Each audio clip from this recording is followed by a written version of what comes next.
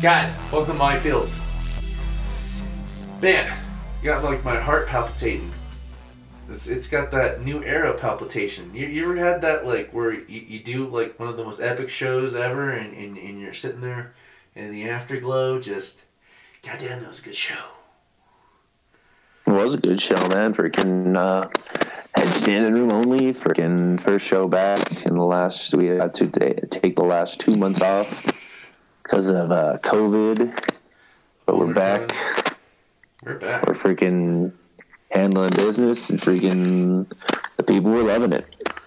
Man, there's only 2 people that have touched Bridget. No, you. No, 3 people. Me, you, and Nikita.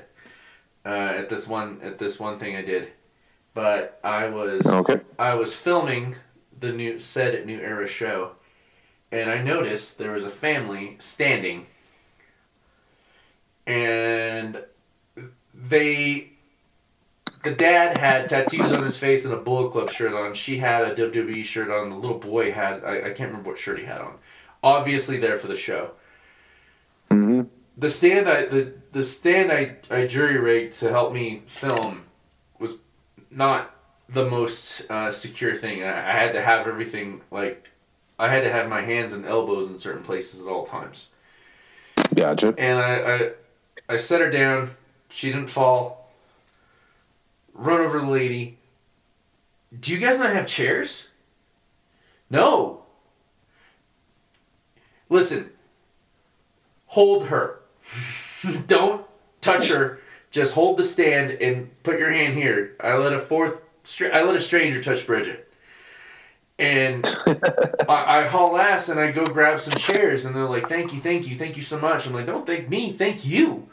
Like enjoy the show. Like and they came up and shook my hands afterwards, man. Like, thank you. Like they were in the back. It was standing room only. Like, we ran out of chairs.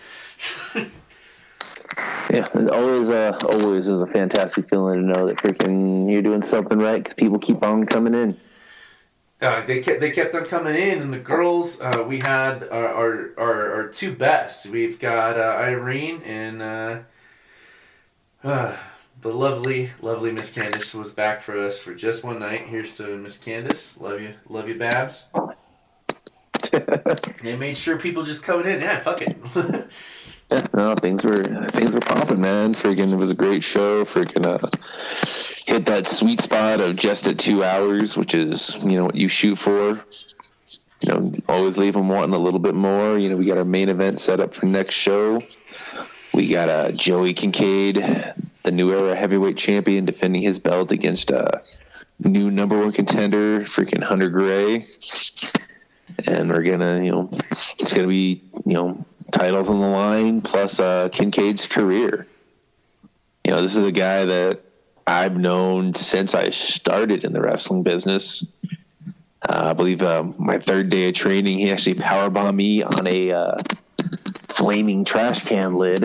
That's Fun awesome. story. Freaking, but it didn't that's just how things were done back then, and freaking, became one of my best friends, was the best man at my wedding, and now freaking, could be his last match. So it'll be real interesting to see what happens. No, that's awesome, man. It's funny because it's one of the things that when I got into the business was I wanted to make sure I didn't lose my love of the product. And while I'm focused doing production, filming, taking photos, there were I want to say about 5 or 6 different moments that night where even working production, I was like, God damn, and then they hear that voice in my head like, no, snap out of it, you're filming. You're filming. Like, you stay still. Duffer comes out and we're already on the jazz. Everything's gone really well so far, and we hear Cotton Eye Joe, and I'm almost headbanging. I'm like, wait a minute, stay still. You're filming. You're filming. A lot of good nights. A lot of good points of that show, man. And Daddy Doom made the debut of a new wrestler. What was her name? Athena Estrada. Yeah, she debuted at New Era, but she's been wrestling, I think, almost a decade at this point. Freaking, she wrestled mainly for her father's fed, Hugo's, in Denver. It's a Lucha Libre fed. And yeah, she's a second generation wrestler. Freaking, and she put on a show. Nice. Definitely something outside of Daddy Doom's wheelhouse, but as she does, she adjusts nicely and freaking pulled out the victory. Are you comfortable with talking about some of the things we've been scouring the footage for? No. Okay, we will not talk about that yet. Yeah, we don't need to bring that up here. No, we won't bring it up here. But don't go into business for yourself if you're in the crowd at a wrestling show. Just don't do it. Regardless, all the other stuff, amazing. Duffer got me on the jazz. Like we said, standing room only. I didn't realize that Dr. Silver was coming out, even though I thought we were going to take a little break on that, and that was nuts. The crowd wanted him dead. Yeah, no, people are very interesting towards Dr. Silver. They either love him or hate him. I love him. I love the bad guy. Speaking of bad guys. Yeah. Speaking of bad guys. Yeah. Rest in peace. Yeah, sadly we lost the bad guy, Scott Hall. He's I think everyone's kind of got a favorite Scott Hall / Razor Ramon moment. He's been wrestling since the mid '80s, and freaking, when you have that kind of staying power, it's hard not to definitely elicit emotions from the people around you. He's the reason I have a toothpick holder on me all the time. I always have toothpicks on me all the time. Facebook. Oh, nice. Facebook Memories told me today that 4 years ago I posted a meme about the reason I throw toothpicks at you is because of the bad guy. Like, hey, man. I mean, everybody, everybody's kind of got a story for sure, man. Freaking, he's definitely insanely influential both in and out of wrestling, and it's kind of it's good to see that at the end of the day he was able to kind of take back his life a little bit. Yeah, knowing the DDP, stuff he's been through. Did you watch the DDP? No, it was not. Well, DDP was in it. The resurrection of Jake the Snake. Yeah, Jake the Snake. Yeah, yep. Like he was in a wheelchair then. Brought him back from the brink, man. Like I loved watching that. Like that's some hard shit, man. Like, I mean, you have to wrangle me in, and I've got some kind of problems, but not like that. No, when you got that much going on, man, sometimes you freaking just, it's good to see that he was able to get that handled before he passed, though. At least, Lord knows how long it probably freaking extended his life. Yeah, good point. And we got him for as long as we could, and rest in peace. I hate that rest in power shit, man. Like, just rest in peace and pass on and go do something amazing in the next life. Like, go do something amazing, and hopefully wherever we go in the next dimension, we get to see Razor Ramon again to the next level. Very much so, man. Freaking, it's sad when that happens, but part of life. You just gotta freaking, it's one of those things, man. You never take any day for granted. You never know. Agreed. I want to go back to the New Era show. We got a new sound guy. Brought in some extra speakers, using my DJ stuff, and it was such an intelligent move for not me having to handle that all at the same time with all the other stuff. But the best part about it is you and Nate were so loose. You were so loose. Like, they were like, you were so in the zone. I looked at you like 8-9 times when, like, I had to, like, shut my mouth or put my hand over my mouth because I'm laughing my ass off because your commentary with Nate was so loose, so off the cuff. It wasn't. You guys weren't some dumbass radio DJs, man. I'm not blowing smoke. You guys had me rolling, which would not have occurred if Nate wasn't. Because Nate was controlling the sound. Yeah, Nate's focusing on three things at once, and yeah, no, it was it was definitely a relief. Freaking, it was kind of nice to have somebody there to completely handle that, so we had one less thing to worry about as well. Yep. Definitely kind of, was able to throw some stuff out there I hadn't been able to throw out there before. And it was more enjoyable. Freaking, trying to find that right level to get the points you want to get across while still being entertaining, yet not taking away from the match in and of itself is definitely an art form. I agree. And knowing when and where to let loose to where you can get away with it without taking away from the action in the ring. Especially with the live commentary, it's one thing for. That's a difficult thing to do because it can. I think for using it for Blockbuster, but doing it with where the live crowd can hear, completely different beast. I've heard that a lot of people don't like the live commentary, but I really enjoy it because the first time I went to a Raw, I realized I couldn't hear the commentary, and it bothered me. It bothered me. I can see how it can distract the wrestlers. I get it, but if you're a professional, like we are at New Era, it don't matter. They go and they get the job done. Way to kick some ass. Again, no smoke. You guys were legit hilarious. It wasn't bullshit radio TJ like, oh, we got color here. We're going to make a stupid pun here and we're going to get this over and that's a joke. I'm like, yeah, shut up. Nah, you guys are hilarious. Good ass job. Yeah. Thank you. We definitely do our best with what we got. And, I've known Nate since Nate actually wrestled on the second Colorado Indie show I ever saw, and been friends with him ever since I actually got a chance to meet him. And that's going, like I said, probably 19, 20 years at this point. Well, we got Eye of the Storm coming up Saturday, April 9th, 2022 at Mount High Comics at 4600 Jason Street, Denver, Colorado. Family friendly. Doors open at 6:30 p.m. Showtime 7. Tickets general admission $15. Underage under 7 $10. NewEraProWrestling.com.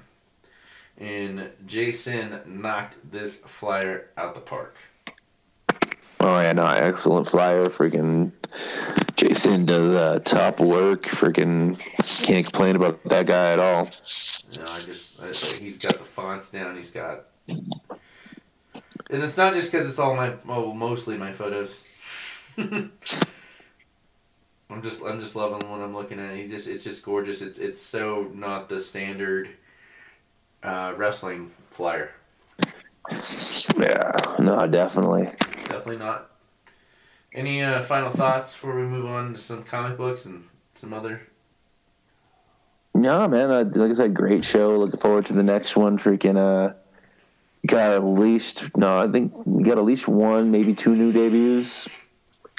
So we'll be unveiling matches in the next week or so. So cool.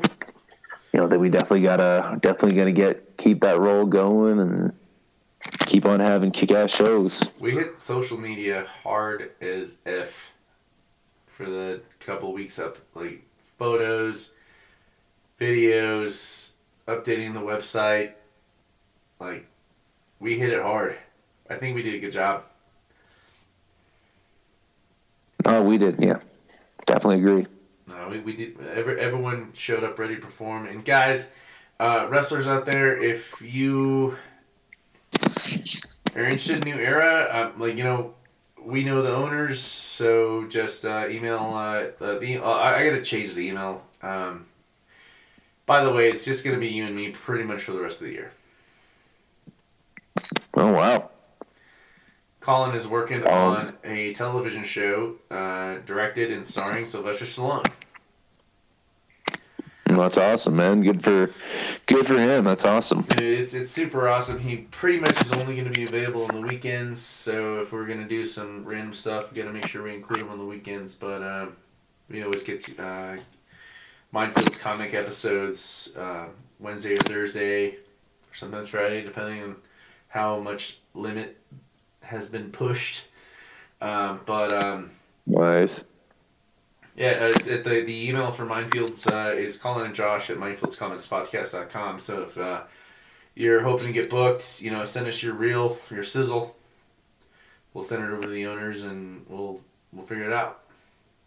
Nice. It's Colorado, man. This place is great. Why not come here? We do have mountains. We've got mountains. We got that tasty ass air. We got rosy cheeked women. We got beautiful mom and pop breakfast places. 1,000 fucking comic stores. We got 7 in Colorado Springs alone. Phenomenal. Best one being Ed's. Yeah. So, speaking of which, man, freaking went on the hunt today. Found some goodies. Freaking good times, man. Freaking hit a couple of local shops. Got a freaking.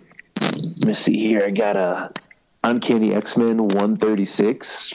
Oh, that's beautiful. Part of the Dark Phoenix saga. Freaking had a pretty good little X-Men score today. Freaking finally actually completed my run of the 300. So I now have everything from, I believe, X-Men 194 through issue 400. I was telling, I had a team meeting today at work today, and what you been up to? And I was just thinking about something one of my best friends was telling me about. And what are you talking about? That if you're a Batman comic book collector, you're screwed. It's funny. X-Men too, so. X-Men too, but lay it out, man. This was just when you said Bill Gates money, you weren't fucking wrong. Well, that's I think I saw this thing. Unfortunately, I can't remember who the guy is. So I can't give him credit, but it was 10 reasons why being a Batman collector sucks, and one of them was you got to know when to, how far back do you want to go, because you're never, and no matter. And another one was how far, no matter how good you get, you're never going to get those cherries. You're never going to get the first appearance of Batman. Can you go? You're never going to get the first appearance of the Joker, of Catwoman, of, Commissioner Gordon. You're just not. Because you need that. You need stupid money to be able to get Batman #1. Bill Gates or money. Detective Comics 27. And that's, it's awesome. But, at the same time, I've... my goal for Batman right now is everything from issue 400 to current, and I have collected the entire run of the 400s except for one issue. I've got the entirety of the 700s because it only goes to 713 before we go into Flashpoint, and then I've got everything Flashpoint on. I have all. Because I've got all the... I've got 2 through 5 of Flashpoint. I'm collecting each individual side story as well. And I've got issue 1 coming in the mail. So I should have that by next show. Now, I have a theory about this, and don't despair, Batman fans. The comics that you really want, yeah, you gotta have some Bill Gates money to fucking get all the books. All detective. I'm assuming that your idea of a complete collection is all detective and all of Batman. In theory, yes. Right now, it's just, like I said, it's right now the goal is Batman 400 to current and the Detective 550 to current, with the occasional extra issue depending on where I can find them. Right. Now, here's the thing, though. The comics, you're not going to get, like you said, you're not going to get the first Joker, you're not going to get the first Penguin, you're not going to get the first Iceman, not Iceman, Dr. Freeze. Mr. Freeze. Mr. Freeze. I had some cracking earlier, I apologize. Well, that's the thing. Like you can get certain, like there are certain ones you can find. Like Mr. Freeze is probably attainable. Yeah, but like first issue appearance of Riddler, for example, you're looking at probably $4,000. correct. Now, who Riddler $4,000 is attainable. That's not even giant size money. Yeah. Who's a giant Penguin fan? Who's I have to have every issue that Poison Ivy is in? You say that, but there are people people like their, not necessarily not top string characters. People like their second tier villains, the third, fourth, fifth tier. That's my point. One of my favorite guys is Two-Face. That's my point. We'll get you your Two-Face. We'll figure it out. We'll get you your Two-Face. Like you told me, like when we hit the big time, first thing we're gonna do is get your Two-Face. But that's Detective Comic. No, it's Batman 66. My point is that a lot of the meat and potatoes, other than like the original ones that are like the main baddies in all of the first like 5-6 Batman movies, aren't people's favorites. Like my favorite Batman villain is Zaz. Mm-hmm. My second favorite one is Bane. Those are very attainable to me. Now, yeah. I got both their first appearances. Hell yeah, you do, and well deserved. The best part about The Hunt is that how many times have you handed me a comic book and said you might want this, and I'm like, I've never said no. No. Never said no. First Hush. First, you picked me up almost the entirety of year one. And then you've never... So that doubles of it. Well, yeah, but still, man, you weren't being a dick about it. You could have charged me. It's true.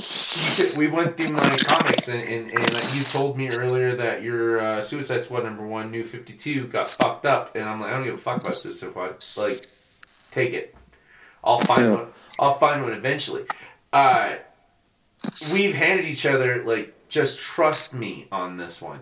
Because of that, I have first Zaz. I've got first Hush. You've got first Spawn. My homeboy Tom sent me a photo of a graded 9.8 Spawn #1 newsprint edition with the proof of purchase on the front. $350 fucking dollars. Nice. $350. I'm like, that's cool. I handed that to you, and you were like, "Cool." Like you trusted me. Granted, I gave it to you, but you trusted me. Like it could have been $20. I know you would have been. You've never said no to anything I ever handed to you. Yeah. When you're on the hunt, trust your homie. No, definitely, man. Freaking trust your homie. Exactly. You literally never handed me anything I went and put back. Not once. And vice versa. Yeah, I put back stuff that then you've been like, oh, you got to read that. And I'm like, oh, damn it. You got to read that. Like, remember we both got the Damian Andy Kubert set from All Seas from one of the better comic book stores in the Denver area. In Aurora. Yep. Shit, like, All Seas is like, dude, I put back that Tiffany action figure. We gotta go back and get that motherfucker. I can't believe I didn't grab that Tiffany. Oh, I know. So I gotta freaking go back and get the first appearance of Dazzler now because I just realized that was part of the Dark Phoenix.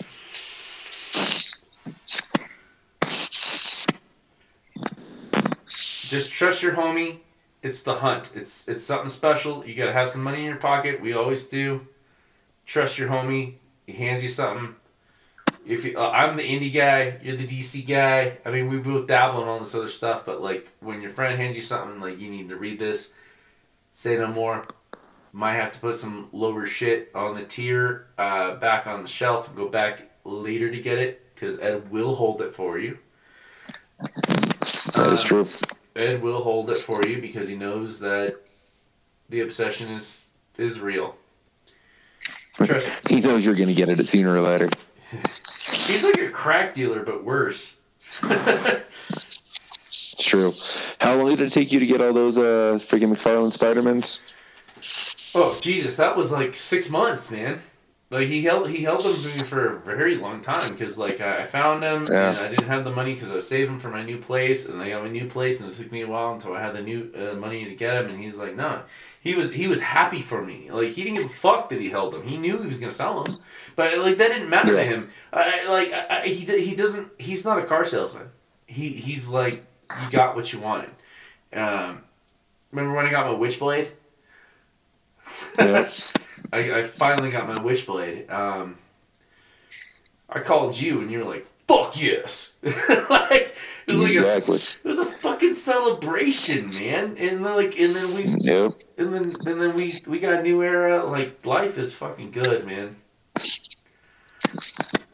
Oh yeah, man! Freaking things are looking solid right now. It's awesome. Cheers. New era to the hunt. Kapow. Ooh. Oh. I got a lot of some indie books, but let's do Nightwing, man, because that one I think is a perfect transition. Because like the best part about it, like guys, we're on the jazz, we always are, but like we said, we spent our whole lives trying to find cool people to be with, and we found the right people. And the best part about Nightwing, number 90. Is Barry. His friends. His friends. This is Wally, not Barry. And Barry's off-world at this time. He's extraterrestrial now. So we got Wally West coming in to help out his buddy. Because that's what friends do. They have each other's backs. Best friend. Dude, like even the cover is gorgeous. Like the design aspect on this, like composition wise, like their hands, the the way everything blends in perfectly. Mm-hmm. Yeah, no, it's just it's fun. Just freaking that's one of the things about the Flash in and of himself is freaking unlike. You get your comics where they're dark, and you get their comics where like, oh, this character gets killed, and this is bad, and this is, this guy's fighting, and we'll see. But like, freaking Nightwing and the Flash are just kind of like, they're just kind of your sit back and chill books. They're just good. It's good storytelling. It's for them. It's pretty positive. Wally West has his whole family. Dick Grayson's kind of got, his relationship with Babs, and he's got Bitewing. He's running he's got a whole apartment building, and freaking, he's got a lot going on for him right now. He's got all his money from Alfred passing, sadly. And freaking, right now we've got people, trying to take him out. Freaking Blockbuster's trying to kill Dick Grayson because of what he's trying to do to fix Bloodhaven.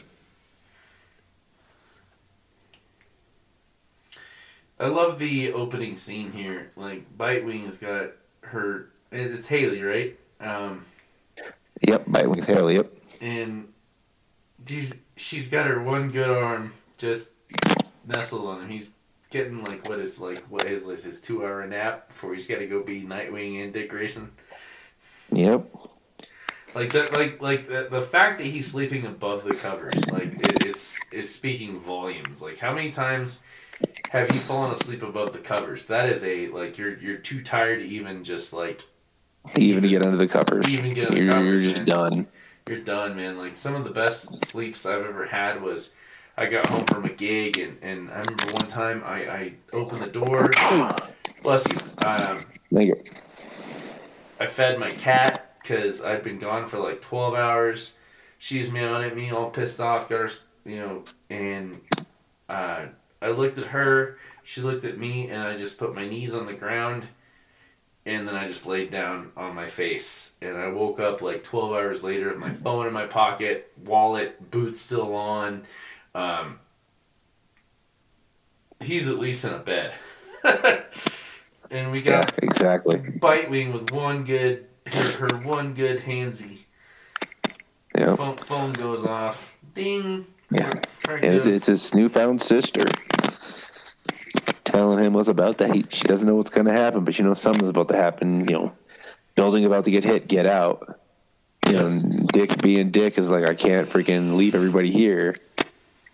So he ends up saying he ends up breaking the fire alarm, telling everybody there's a fire, and getting everybody out of the building.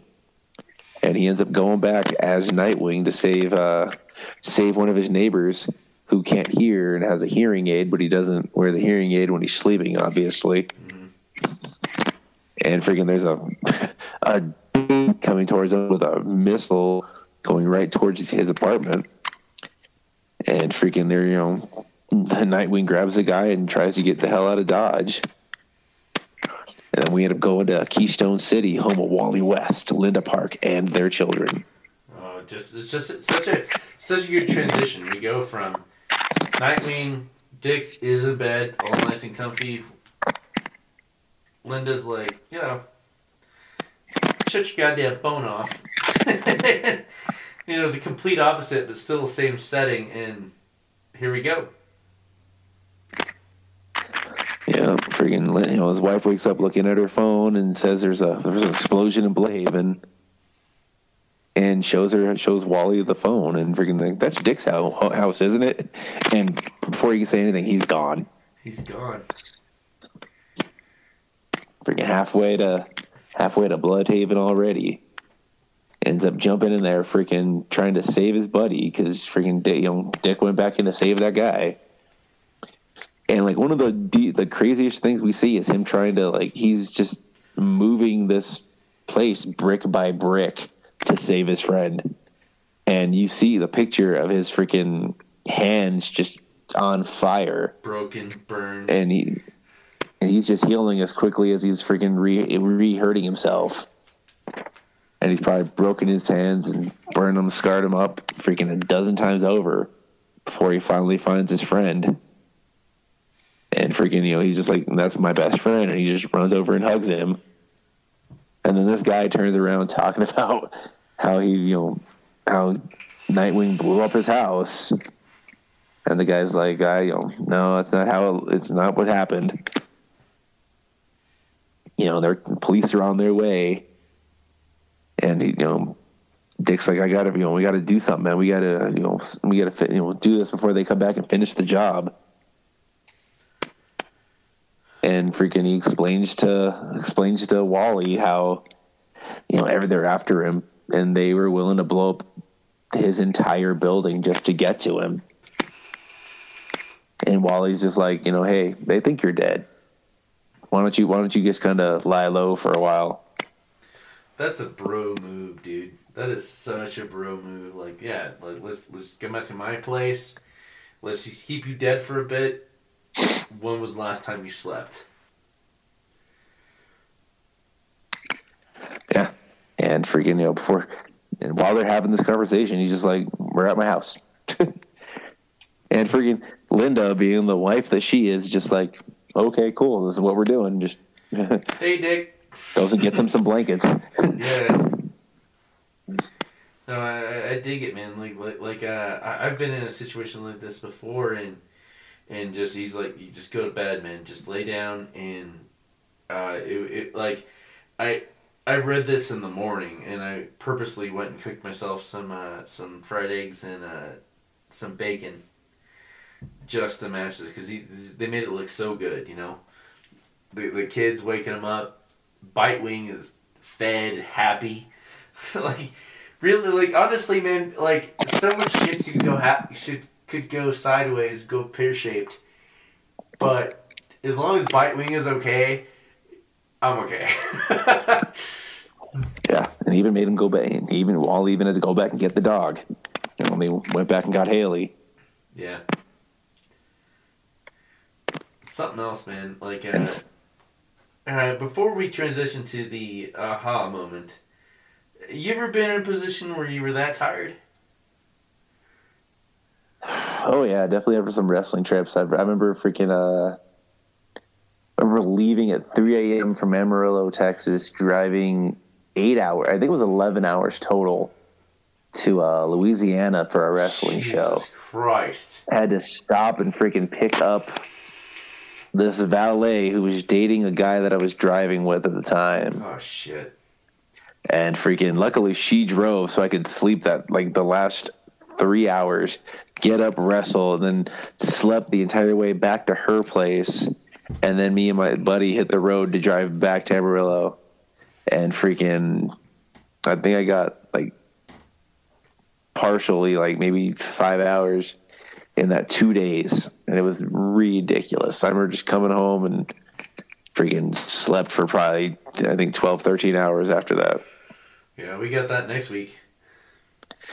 Yeah, we always do. Freaking good old Square Circle Pro. Good old Squad Sugar Pro. We're going to see our homegirl Lil, see Mr. Damien, see Mr. Rick, show up late as usual with a bag full of comics. Why are you late? That nobody ever sees. Nobody ever sees. Lil, I love the fact that, like, Lil always keeps her mouth shut. Like they're late. Like, you know Rick is getting pissed at her. Like, where are they? Traffic. And we're, like, filming at the at the store. Yeah. Filming at freaking Big Apple. Good. They're always happy to see us. Man, we go in there, we throw some money down.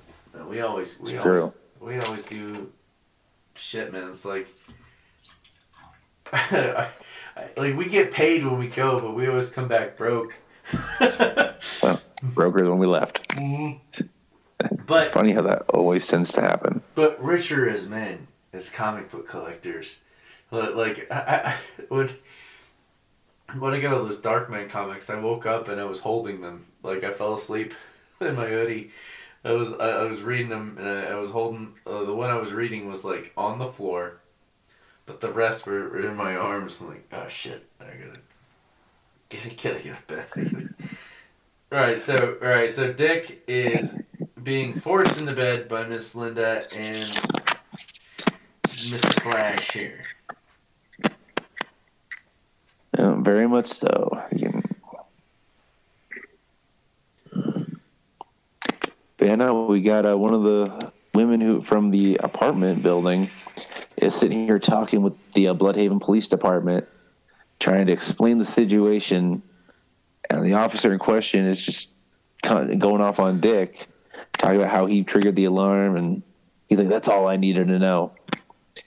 And talking about how Roland Desmond, Blockbuster, is generously offering to pay for the hotel for everybody. And she's just like, "Nah, I'm good. I know where his money comes from." And the officer's like turning down on a favor from Blockbuster is always a bad idea. And she's like, "Is that a threat?" And he's just like, "Take the hotel, leave him a thank you note."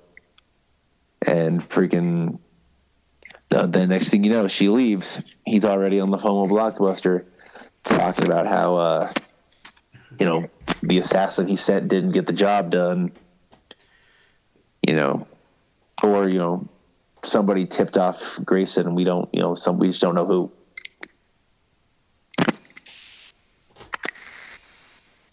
But then we go back to Dick in the West/Park home, and he wakes up to see the children there with him. They were all waiting for him so they could all have breakfast together, and Haley's there all happy too. And it turns out that Wally's been trying to figure out how high up this situation goes. Got a little board set up with Blockbuster on top and all his underlings underneath, trying to figure out how everyone plays in this scenario.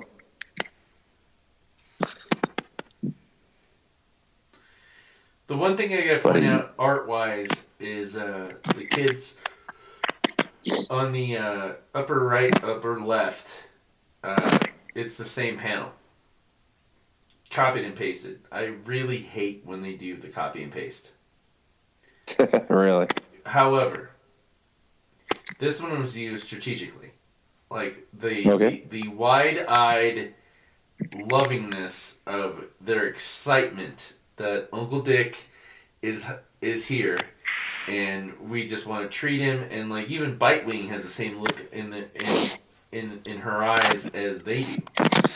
Yep. And like it was a strategically used copy paste, different dialogue, obviously, but the way they're frozen in their awe and happiness, like Uncle Dick is here, and of course Bitewing just loves Daddy, but like they made him the food. Are you supposed to cook bacon? We don't know. For the record, yes, you should always cook your You bacon. should cook your bacon. You do not want to have undercooked pork. They feed it because it's undercooked. Then the dog will be fine, and give him some cereal. Far safer. And then, dude, I popped with this man. He's like, I'm gonna help you. And then he's got all the crime bosses with the string and the pins all tied up, and he's like, I don't really have a plan. I just have these photos stuck to the wall with some string. It's a start. Like it's good enough, but like if I had not had a good pal like clue me in to like your knowledge of the Flash that he's one of the best detectives there is, like he's on the Jazz. This is all he has right now, but he's gonna figure it out. Well, that's the thing. That was Barry. This is Wally. This is the second Flash. This is the third Flash, technically. Oh, okay, gotcha. All right. So this is all his. That's the whole. This is fellow Teen Titan Kid Flash, This is Kid Flash. all grown up. It's not the black kid. God damn it. No, that's the other one. I love the That's other. Wallet. That's Wallace West. Alright, This is good. Wally West. All right, gotcha. This is a guy that in Future State ends up being possessed. Okay, gotcha. This is why you're our DC guy. Yeah, this is the Flash from the '90s. This is Flash from post Crisis on Infinite Earths Flash. Copy. So he's still got history as a Flash. He just freaking he's not Barry Allen. And we get some fucking asshole trilling Babs like she's some fucking mark on the street, man. Yep, we got somebody following Babs now, freaking to kidnap her. And she's easily able to get out, but then she's got then freaking they're gonna know she's Batgirl, so she can't have that. So freaking, of course, she gets a hold of Dick and Wally, and they're on their way to rescue. But Dick's like, hey, we got to calm down. We don't know who's after me yet. This is the way to find out. And freaking, they follow the van, and it ends up being KG Beast. I love my ass off. I love my ass And off. for those who haven't followed Nightwing since Rebirth, KG Beast is the one that shot Nightwing and caused his amnesia. And we had that year of him thinking he was Rick Grayson and not wanting to be a superhero at all. Full on, like, amazing superhero drama / soap opera. Like full on Days of Our Lives, General Hospital, amnesia. And each issue he gets this close to remembering, but then he doesn't. Tune in next week. I love the fact that these guys, like, they're kidnapping Nightwing's girlfriend, because we know you're his girlfriend. We see staying there, and they're just so fucking aloof and stupid that they just kidnap Babs, Barbara Gordon. Like she doesn't have a microphone like in a lip piercing or in a fake tooth, or like there's something there, and the way she immediately springs into action immediately is. I love the fact about Babs, she's never a damsel in distress, especially after what we've, because you and I read, well, we didn't read it together, but like we read The Killing Joke probably 15 years ago, maybe more. Mm-hmm. Yep. Like Babs was never a damsel in distress. She was just wrong person, wrong time. Open the door, Joker shoots in the spine, rapes her. Never a victim. Yep. Never a victim. And here she goes, like immediately springing action. Flash and Nightwing are like, what are we gonna do? And and I love the fact that like they immediately resort to her. What do we do? Yep. What do we do? Yeah. This isn't one of those, because you know how much I hate those bullshit like we got to put a woman in charge just because we got to have to cater to people that want women in charge. No, that's a cash grab. That's a disingenuous. Babs is the real deal. Yeah, it's easy then, freaking. But like I said, Babs has the experience. She's been a leader. She's been freaking a fighter. She knows. They all know what they need to do in this scenario, because they open up the back of this van once they get there, and freaking Barbara Gordon, what do you say? Here you go, and freaking it's Nightwing and the Flash in there, and freaking, the two friends, Dick and Wally, take a second. He's like, that's KG Beast. And Nightwing's like, yeah. And Flash is like, the guy that shot you in the head. And Dick's like, yeah. Oh, man, we have a long list of friends who want to get their hands on you. And hit the last page. And he's like, I am very glad I got to you first, though. And Flash just lunges at KG Beast. Shit. Dick started deflecting bullets with his what do you call those? Scremasticks. Scremasticks. They might as well be made of adamantium, but they never say it. He's deflecting bullets with it. Why not? And then Flash is halfway out the car, so that means it's already like 0.0003 seconds ago. Yep. I love this shot here, man. This is. What do you think? You think this should be the? I'm thinking this should be the cover. I dig it. Yeah, this is gonna be our cover. This is gorgeous. I picked one, but I wasn't too sure of it. This one, after all this, yeah, gnarly. Very much so, man. Restroom break there. Sorry about that. Got some indie comics that I'm pretty on the jazz for. Number one, The Rain. The Rain number 2 came out 2 weeks ago, or 3 weeks ago, and number 3 came out actually yesterday, or 2 days ago when you're hearing this recording. But long story short, beautiful couple. They're moving into their new home together in Boulder. Both their mom and dad, one of their mom and dad's there to help move in, and all of a sudden the clouds come out of nowhere, and it doesn't rain water, it rains, and they specifically diagnose what the rain is. It's not glass that's falling from the sky, it's the, let me look it up real quick. You know when lightning strikes sand and it creates glass? Mm-hmm. That's what it's raining. Oh, wow. And hundreds of thousands of people are dead. And they just happened to get out of the rain before they died. The little boy that thinks he's a vampire is holed up there. It's a week later. She picks all of the shards out of her girlfriend's body. She's got, they have to bury them. They have to take care of her girlfriend's mom who died there as well. She's got a letter from the dad that wasn't able to make it, that was a doctor in Denver. And they're holed up with a friend that was with them who's... there's a lot of intricities on this one, man. Like, they, like the friend they're holed up with, her husband supposedly committed suicide, but she's pretty sure that the company that he worked for realized that he figured out one of their secrets, and he might have been in the car, but he wasn't driving the car that drove him into a tree or off a cliff. And okay. So she's already dealt with some serious despair. She's already lost the one person that meant everything to her. And she's doing her best to make some coffee for a friend that she just met that just lost the love of her life.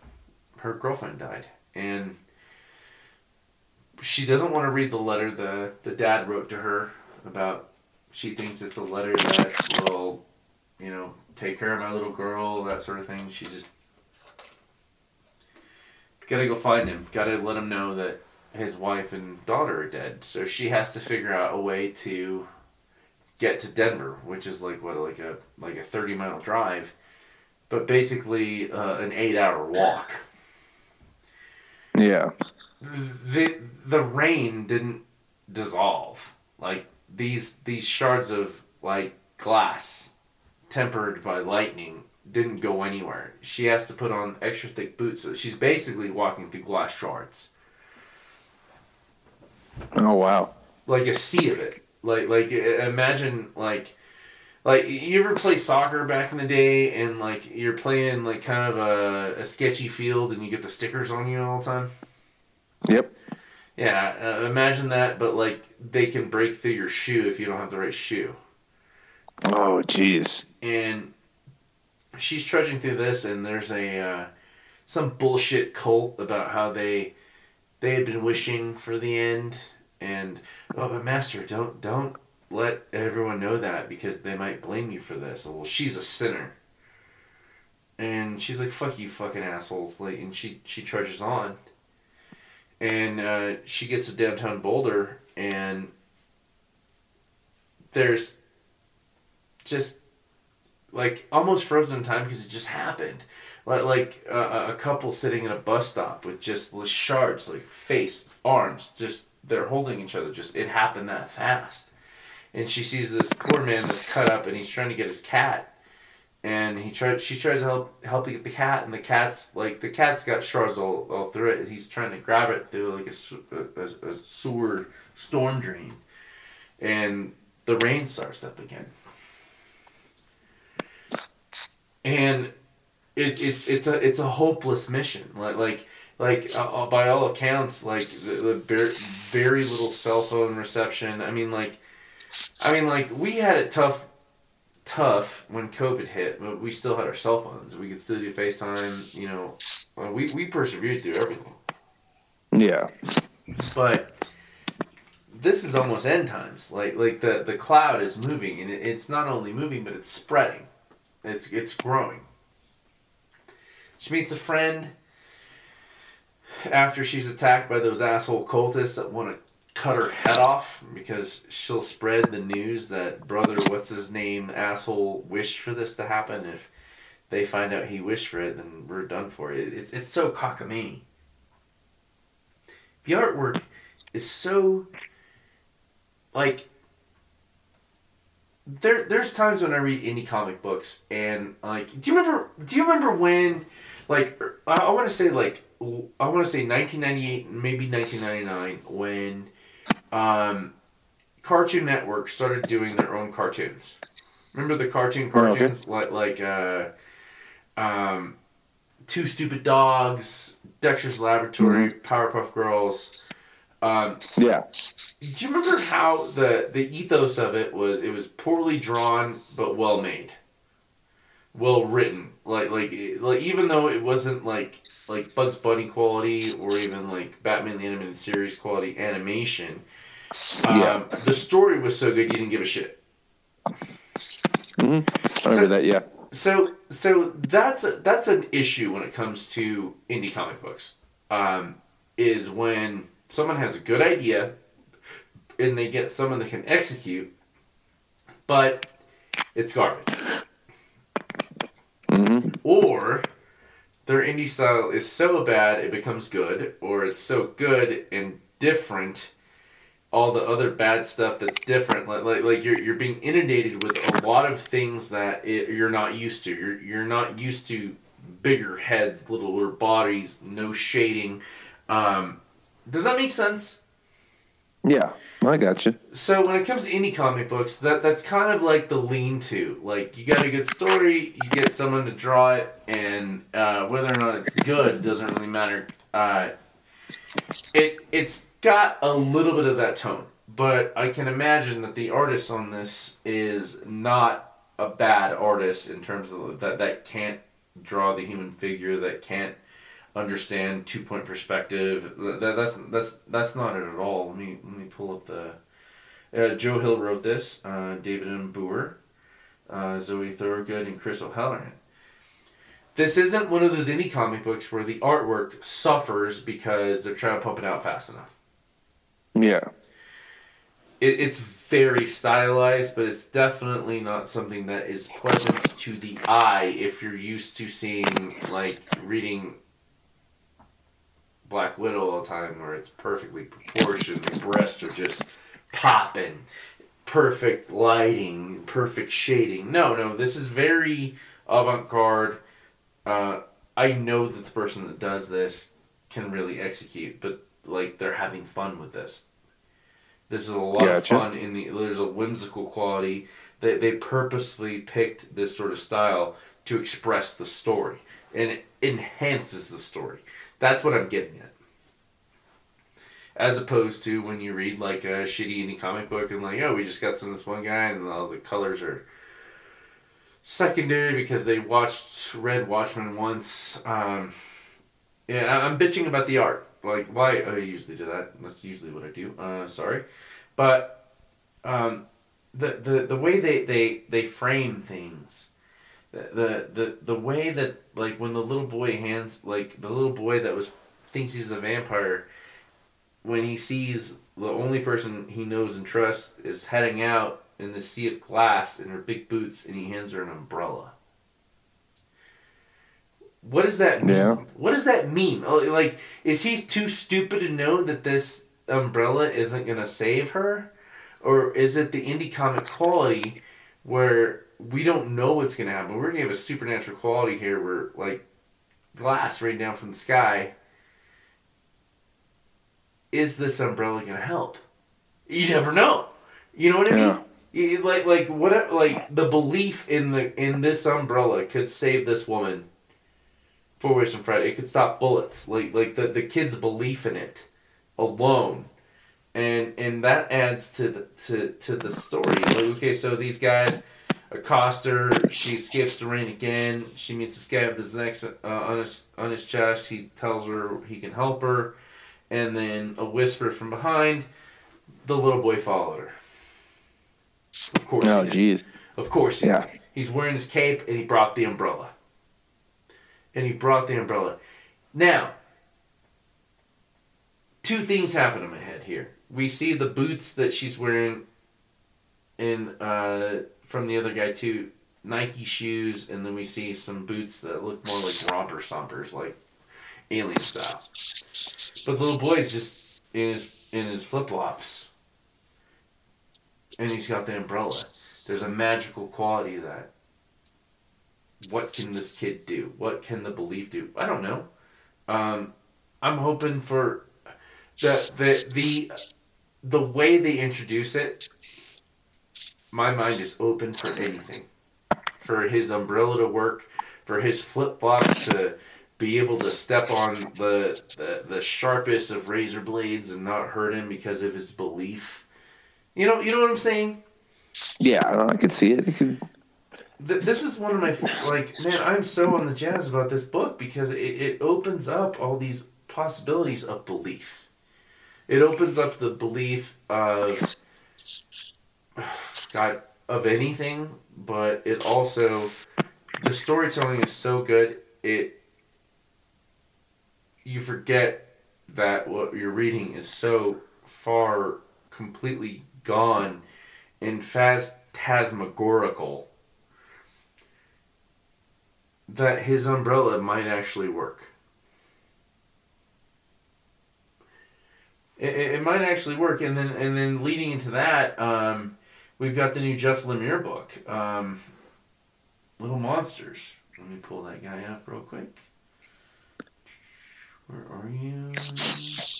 Yeah, that's the thing though. Those freaking with the umbrella thing and the flip flops, maybe it would work, or maybe it's just a belief of a child just trying to. This is how I can help, so I'm going to help. And like Perfect. either way in theory could possibly work. Like you introduce that third character, that child, you're just like, it's like we were talking about with Haley and Nightwing, no matter what, nothing can happen to the dog, nothing can happen to the kid. Nothing can happen to the kid. So When it's to see what happens, because if the freaking if all the restraints are off, something could. Thank you so much for that. That was not something I really thought of. Uh, I'm not a father. When Morales Jr. is drop legging you or or trying to pull an RKO out of nowhere, because I guarantee you he's probably tried to RKO you. You see it, don't you?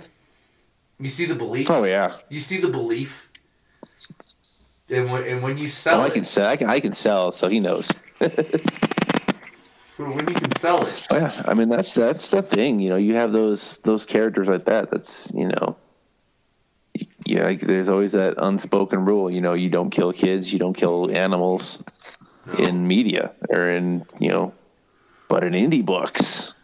it all is on I it's was watching something on YouTube yesterday where they talked about how they killed off Aquaman's kid.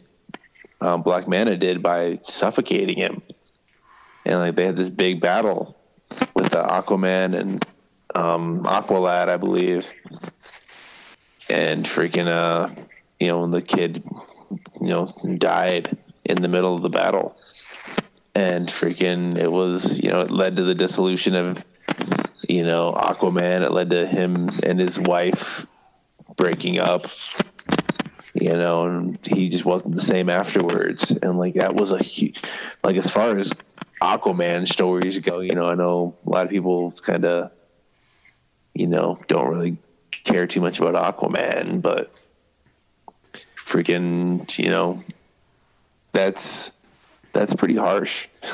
it is pretty harsh, but that's a big name, and I get what you're saying. Like the introducing that sort of intrusion and interruption and removing someone solid from the picture from a level book, yeah, that's pretty harsh. But these indie books pull no punches.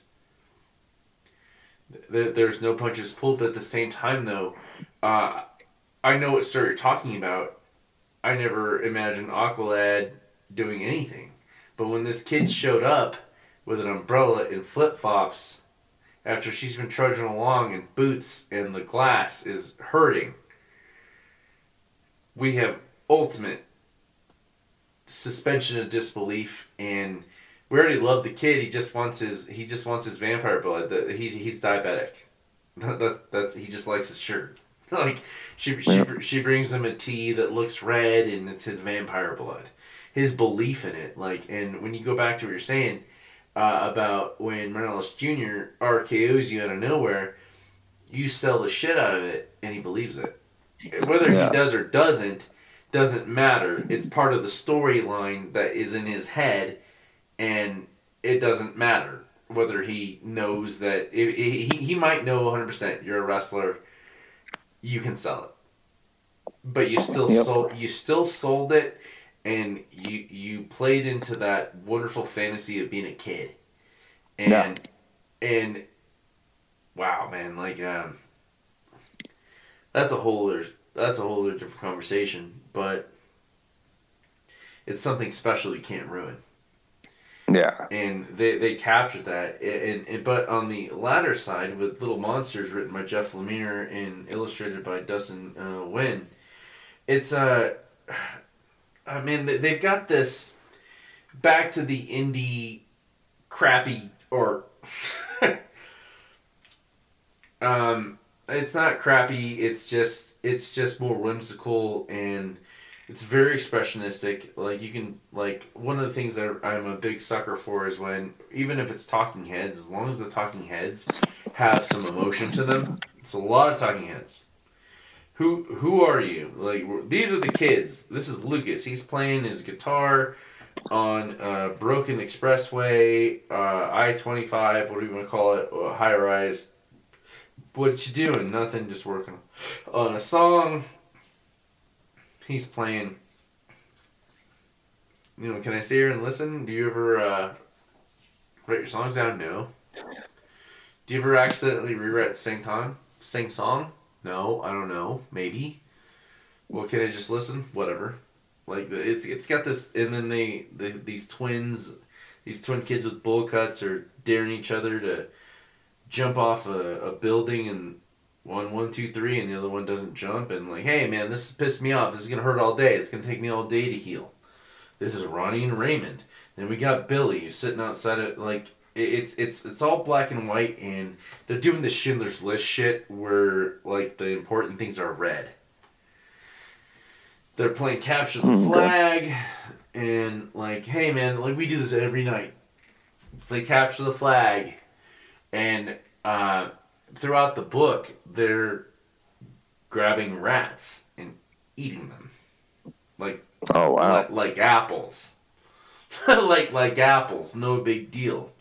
Like if you and I were walking through an orchard and like saw a cherry apple, but that's on the tree. This is a rat. Yeah. And well, I'm tired of playing this, and they briefly, the unread thing they show is that the moon is orange and full and more 3D than it should be. And like, well, hey, you know what? The sun's coming up. We gotta get to bed. And I'm like, fuck. Some stupid ass fucking vampire bullshit. Like, I'm so sick of vampire shit. I love vampire shit, but then we see this new these two other kids that the only thing that's in color other than the moon and the blood from the flag is these kids are they're drawing in chalk, and everything is different colors, but everything is black and white. And like, well, where are they? Like, we got to go to bed. They probably got too wrapped up in their drawings again, and we gotta go get them. Alright, fine. Gotta go get them. It reminded me of, like, when I talked to you the other night, well, I texted you, I was up till like 3:30 a.m. working on those Red Room photos and the New Era photos. Like, I started that when I got home at 10 o'clock. Next thing you know, it was 3 o'clock, and I'm like, shit! Like, I gotta go to work in the morning, man. Like I was so on the jazz, just working on shit, and these kids are on that sort of jazz. We gotta go to bed, and there's no adults at all. This dystopian, everything's destroyed. I mean, like, Vicky, Lucas, Bax, like they show, like, well, they're waiting for their Messiah to show up. Like, it's been 100 years. Okay, so these kids are more than 100 years old. And they're looking for the kids that are the chalk drawers, the graffiti artists. And this kid finds an adult. Help me, please, help me. And then the underlying light comes to the kid, and we see some fangs. I'm like, fuck. I'm a little disappointed with this because it's Jeff Lemire. After everything he did with Sweet Tooth, I have so many Jeff Lemire books. I don't trust this one. I don't want a vampire book. Doesn't win. I mean, it's gorgeous, but this better be good. You got some. You want something and some vampires, like as an indie book. Where like, when have you not seen me just go balls to the wall with an indie book? But yeah, when it comes to a vampire book, I'm like, this better be fucking good if you're gonna sell me in vampires. Little Monsters. It was a fun read. Radiant Red, I can't talk too much about. Radiant Red is kind of like... when did you see Fight Club? Oh, geez, I'm still in high school. When... Was it ruined before you watched it? Did someone fuck it up for you? No. Okay, so good. So I'm glad that didn't happen to you. My point is that someone could have said, hey man, did you see Fight Club? I can't believe he was Tyler Durden the whole time. Ruined. Yeah. Pretty simply that simple, yeah.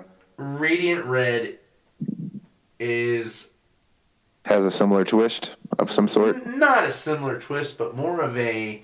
If I, it's very slow paced. The artwork is. It reminds me of. Did you ever see the Animatrix? No, I never did watch that.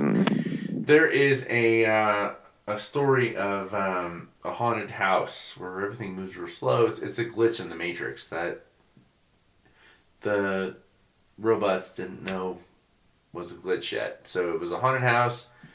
You can jump off the top and float, not hit the bottom. And I'm not saying that's what this is. It's more of a this little. It looks like a little girl, but she's an ant. It's very anime style, and she is able to turn into a superhero, kind of Tron looking mask, her arms and legs, and turn to whatever weapons. She's robbed a bunch of banks, and her family needed the money, and they've got like $3 million hidden in the HVAC system, and she's trying to maintain family relationships. If I said anything else, it would ruin something as easily as I can't believe he was Tyler Durden the whole time. It's not it's not the same thing, but same vibration. Mm-hmm. There's a lot of little things that it's There's a huge twist at the end. Not a huge twist, just more like there's just a lot more going on. But if I said one thing, it would be like, oh, okay, that's what's happening. But you had to read the book until you got to that point. And when you get to that point, you're like, if someone told you that, you'd be like, fuck that. But if you read all the exposition getting to that and all the character development they did in issue 1, then you'd be like, okay, I can do this. Radiant Red, I'd give it a 6. I'd give it a 6. I'd give the last one maybe a 7, just based on Lemire. But I'd give the Rain a solid 9. The Rain would be one of those things I would hand you in 2 years. Hey, when we're at another BOGO over at Escape Velocity, like here, they got all the Rain here. It's $20. I hand it to you and be like, cool. The way you hand shit to me. Nice. Yeah, it's the Rain's the meat and potatoes. The other ones I'm still kind of on the borders of, but it is what it is, man. It's indie books. You never know. I always worry when it comes to an indie book that they get rushed. Like, hey, things aren't selling. Beef it up. Yeah. Issue 2 just came out. Had half the sales of issue 1. Make sure issue 4 is just as good. And if not, we told you to give you issue 6. But if you don't get the sales done, we're only give you issue 4. I imagine that's a fucking conversation that I will tell someone to go fucking eat a dick if that happens. Yeah. Anyway. That's what I got. Thank you for giving me the Indie 20 Minutes with Joshua Michael. The Indie 20. The Indie 20.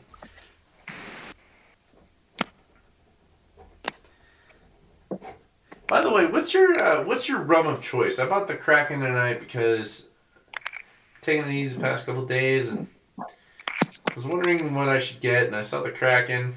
I've had the Kraken before. Last time I had some rum, I get hot with rum, but the Kraken was nice and juicy. Nice. I'm more of a Captain Morgan's man myself. A little captain in me. I will remember that. What do you get next, brother?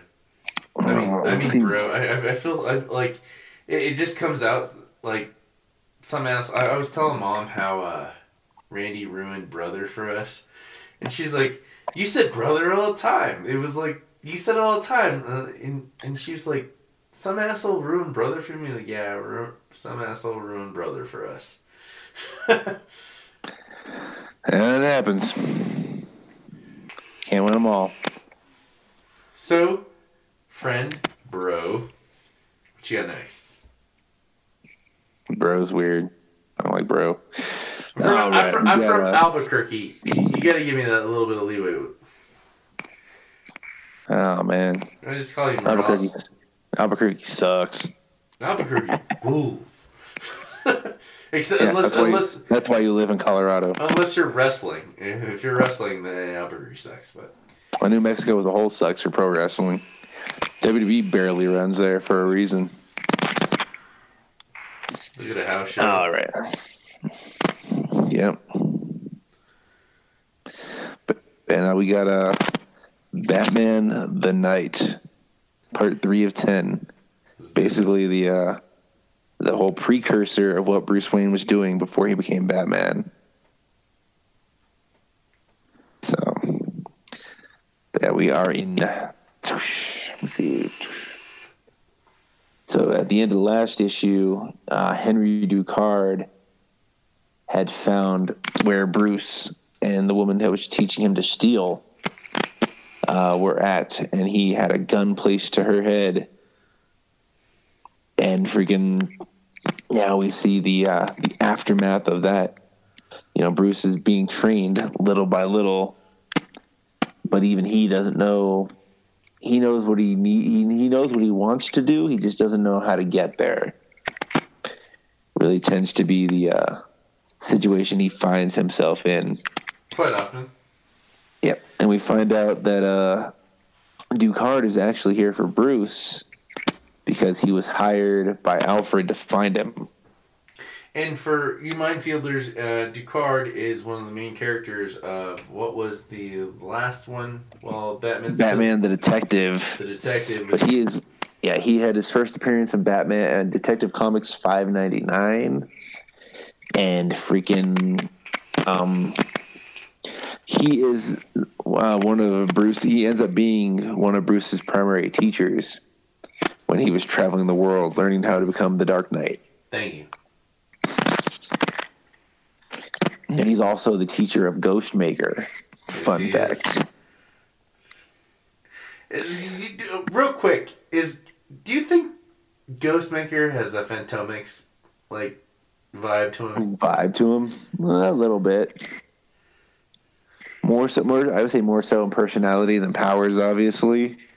But yeah, definitely the color scheme is very similar. The mystery behind them is very similar. But yeah, I could definitely see it. But yeah, so it turns out that Bruce and the lady he's staying with currently stole a valuable artifact from a very rich man, and turns out that what they stole was teeth.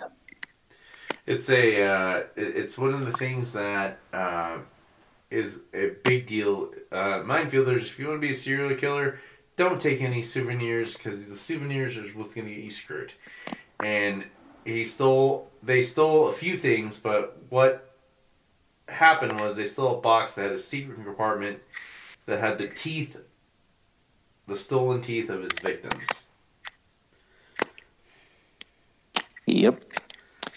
And that's the whole thing, is that they found out that this rich man by the name of Hubert Glonnet, he's the CEO of Sunrise Oil. And it turns out that he is murdering people and is a serial killer that the French government is after. And Bruce and Lucy just stole where he was hiding everything that could put him away. You know, man has a wife and kids. He's like I said, a CEO of an oil company. And freaking they could literally take all that away from him if they decided to do so. And freaking Glonnet over here is, trying to work with the cops to get back what's his, even though they don't know what is inside that jewelry box. Where they find out his secrets, he is screwed beyond all form of recognition. And he is panicking on the inside. They want to take it. They want to help him out, and he's like, "No, I got this. I got this. I need to get away, and I know a place where I can go." And as he's driving, he gets pulled over by a policeman, and freaking he pulls out these claws that fit on each one of his fingers, and he ends up murdering the cop just because apparently he has to. And he's like, "You're just doing your job like I am, like those thieves are. Everybody has their roles. I can't be mad, really. Pardon my rudeness, but I need to make an important call." And freaking, we go back to Bruce and Ducard and Lucy, and they're trying to figure out what the police know, basically. And found out that the foundling, as they call him, the murderer, is targeting the families of well-off men in their late 30s. Because turns out that's why the police were so quick to get to the house when they were robbing it, was because the serial killer in and of himself matched those qualities. They were thinking he was a possible victim instead of the suspect. It turns out Ducard had been thinking about him for a while, thinking he might have something to do with this. He turns out the killer's orphaning children, and Glonet's family died when he was very young.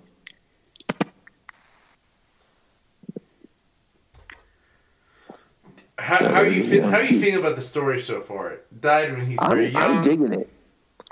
It's fun. It's different. It's interesting to learn about the history of Bruce Wayne all these years later. We've got all these. We've always heard, oh, he traveled the world. Oh, he worked with this guy. He worked with that guy. He worked with Ra's al Ghul. But Henry Ducard until recently hasn't really been a man that's really been a huge part, unless you're going deep into Batman lore. We had him in The Detective, and now we've got him in this, and it's, it's interesting to get to know what made Bruce Wayne into Batman.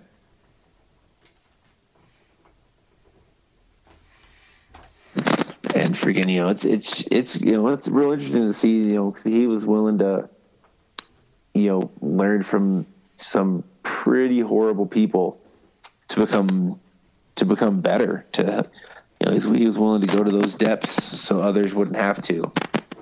And, so how he could, get inside the minds of these criminals and freaking, learn from them.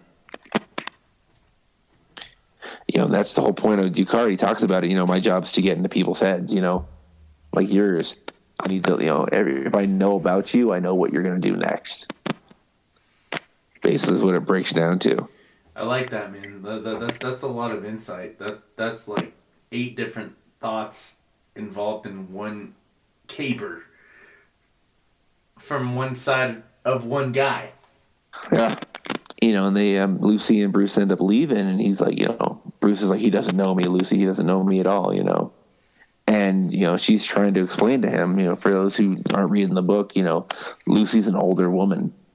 She talks about how Henry's manipulative and cruel, but he's smart enough to root his cruelty in truth, which is why, what he says hurts.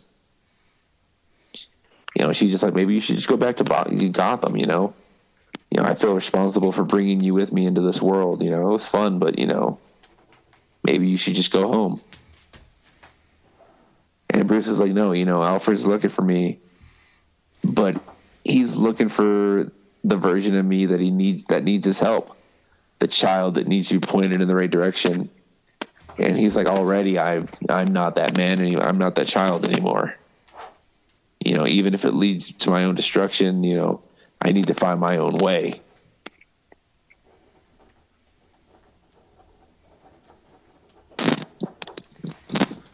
then we turn around in this, and we see Ducard and Bruce sitting at this cafe, and Lucy's, in a disguise talking to this gentleman. They're trying to make an exchange.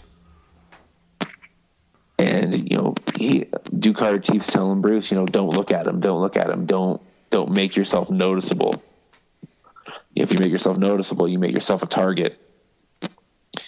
And they end up making eye contact, and this guy's just like, who the fuck is this? I thought we were on the up and up, Lucy. And she's, Lucy's trying to calm the situation. And before she can calm it down, Bruce jumps the guy, and freaking the gun he pointed at him goes off. And Steven, the guy that they were meeting with, ends up shooting Ducard on accident. Big mistake. Yep. And then freaking Ducard ends up dropping. And he's just like, get out of here before the cops show up. And Bruce is just over here blaming himself for it. And, he can't believe, if he had just listened, this wouldn't have happened. And freaking, but of course, can never change the past. We end up looking at this photo, and it's these guys in school, and it's a picture, that features the murderer. And we end up finding out that this is photos from Henry's files. Of course it is. This was just like I said, a group photo, and we find this guy named Claude Laurent, who was orphaned at age 5. And it turns out that these kids all went to school together, and where Hubert the murderer floundered, and Claude excelled. He was a captain of the Latin club. He was a chess champion. And you can look in this photo, and you can just see how happy Claude is. And it turns out that's who we think he's going after next. And we see Bruce running across town, trying to get to him. And he busts in a window, and I see a woman hiding behind a chair, saying, "Stay away." And he's, talking about how it's okay, I'm here to help. And he looks behind him in the mirror, and it's Hubert. And him and Bruce start fighting because, Bruce is able to see it. And, we see that, he ends up going, falling into a room, and there's a dead body. And it looks like it's a Cloud, and it's, the murderer comes after him, Hubert, and freaking, Bruce ends up kicking him away, getting up, calling him a bastard. He's like, and he just climbs on top of him and just wailing, talking about, these children, you've ruined their lives, you've ruined their futures. And he just keeps punching him until Lucy comes into the room in her cat burglar outfit. Because, Bruce has a thing for cat burglars. Of course. And she covers her face. She's like, "Oh my God, Bruce, it's over. It's over." And we turn in the next morning, and Bruce is on the phone calling Alfred, talking about, "I'm sorry I didn't tell you what was going on. You've done so much for me. You raised me." And he's like, "The man you hired to find me, he found me, but I'm not ready to come home yet. I've got to find this myself." And he ends up, ending the call saying, "I love you, Alfred." And then him and Lucy end up, saying their farewells. And at the end, she kisses him on the cheek, and she's like, "So long, my little knight. I hope you find what you're looking for." And we end up going over to going back to America to Wayne Manor, and we see Alfred sitting there listening to the message.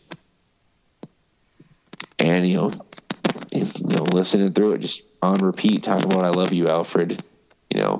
This isn't forever. I love you." He says, "Forever, I love you, Alfred." And that's where the issue ends. I like how they made it seem so finale, even though it's not finale. That's a lot of drama.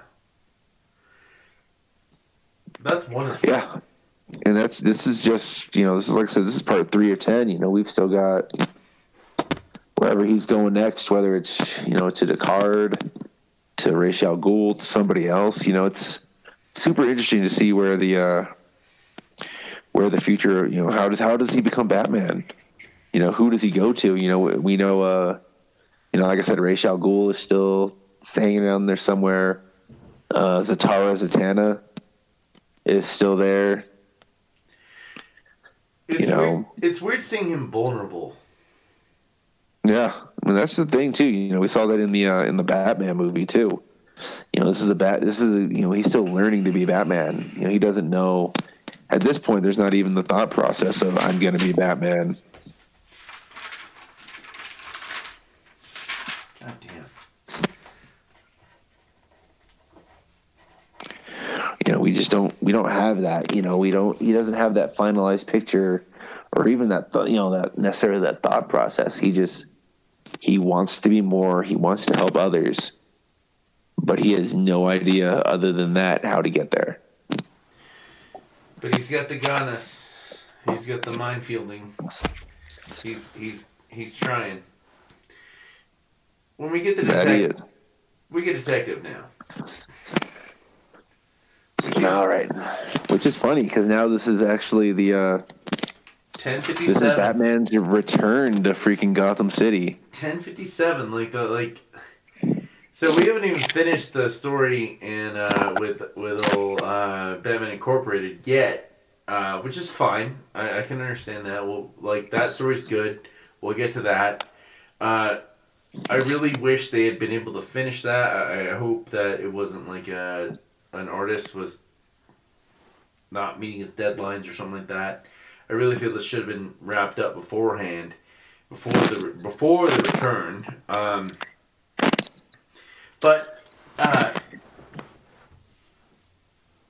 if you were booking a Fed, this is a F-lister list, and the thing that really bothers me is that I feel that this entire Arkham Tower story is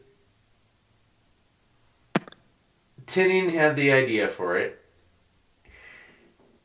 found out he could make more money on his own, quit. They have a couple of ideas that he gave them. They ran with it, didn't know what to do.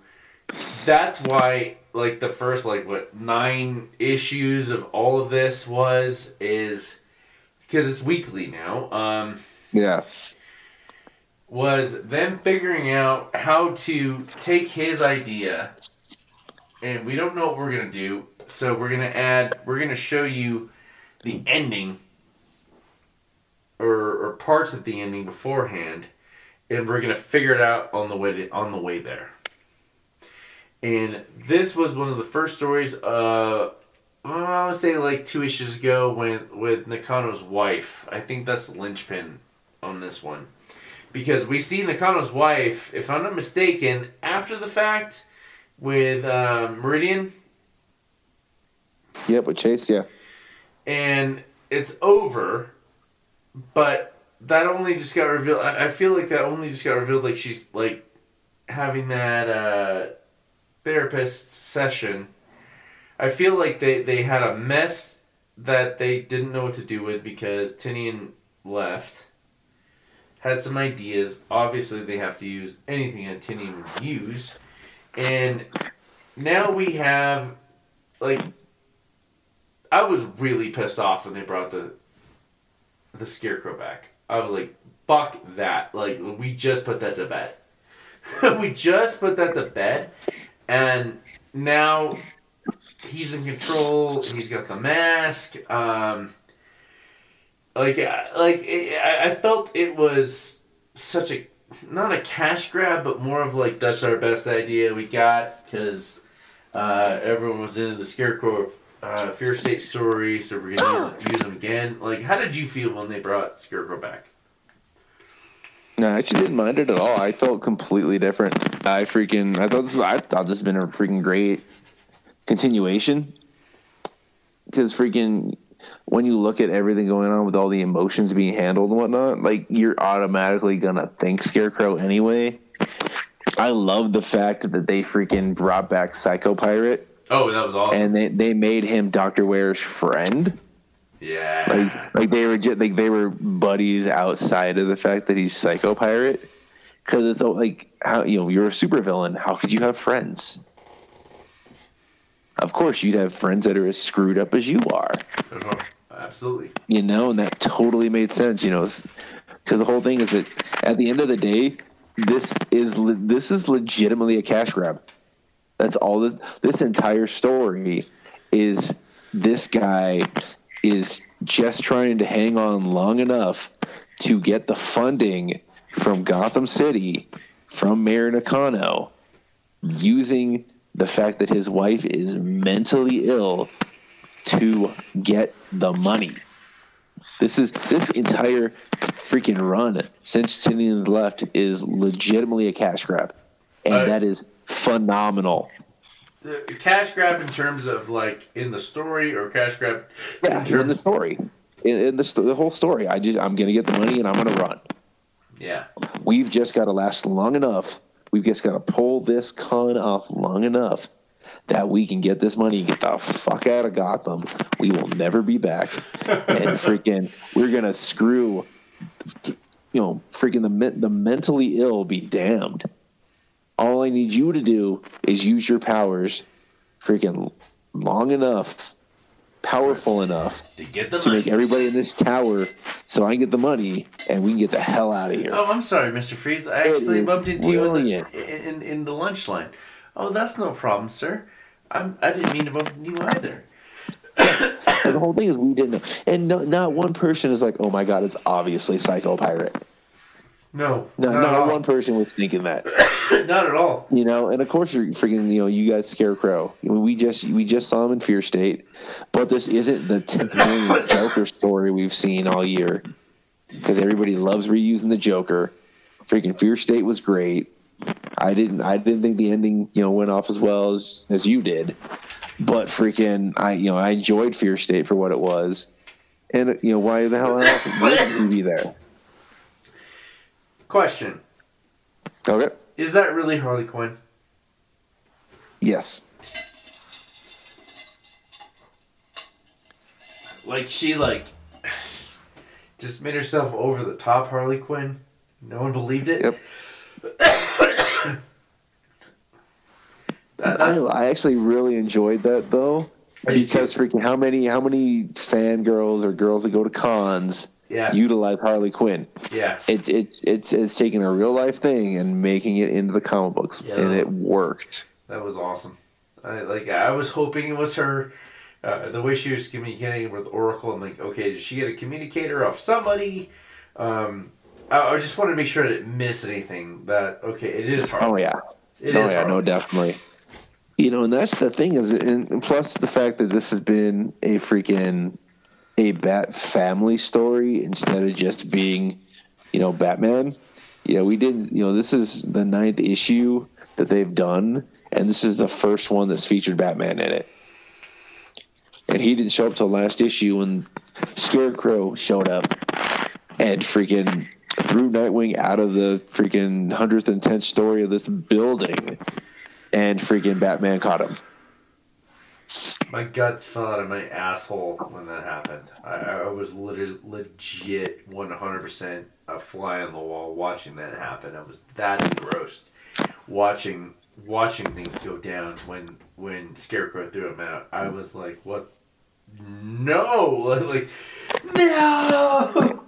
Yeah. Not even a dodging in front of the bullet, no. It was like, there's nothing I can do. And Babs is not on scene. Batwoman is downstairs. Batgirl is on the 13th floor. Huntress is bleeding out in an elevator. In the elevator. like that was genius. Like to build it to the point where you and I are that involved. Yeah, and and like I said, I'm loving this story. I don't think they're freaking picking up the pieces of what Tinian left. I think there's definitely some talking between the parties and being like, this is what I'm thinking. But like, I think this is I love this story. I think this might be up there. This is a great story. I'm not saying it's bad. I'm just like in terms of where we were. Like I think I mentioned you in October. Like Tinian's done last issue of Jokers in fucking April or February. I think I said February, and I really think that the beginning of the story, they didn't do a bad job. You're right. I was worried they were going to do a bad job. Yeah. I do feel that it was a scramble to fix things, or not fix things. Take over the story after like the brain got removed, because we had 2 years of Tinian.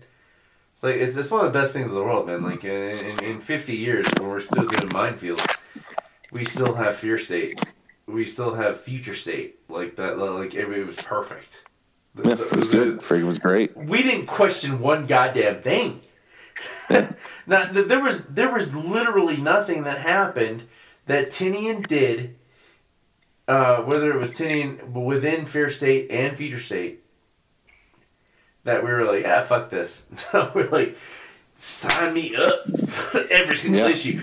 And if you don't mind, if it says Fear State on the cover, make sure that it's in my bullpen. Yes, sir. Yep. Ed will even, because we got to put Ed over as usual. I know you like McFarlane, and there's a variant cover. I know you're not too big on the variant covers, but this is a McFarlane homage to Spider-Man. Yeah, go put it in there. Thank you, Ed. Thank you. Yep.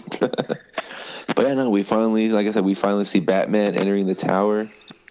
Freaking, we've got the party crashers freaking in there. Fucking asshole. Yeah, pretty much.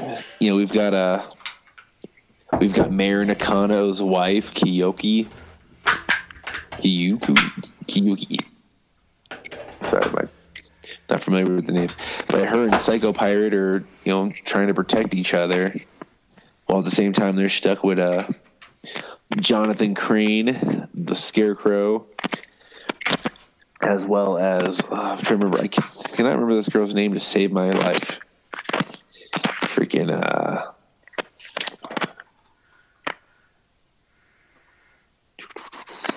I'm spacing too, man. Anna Vol'jin,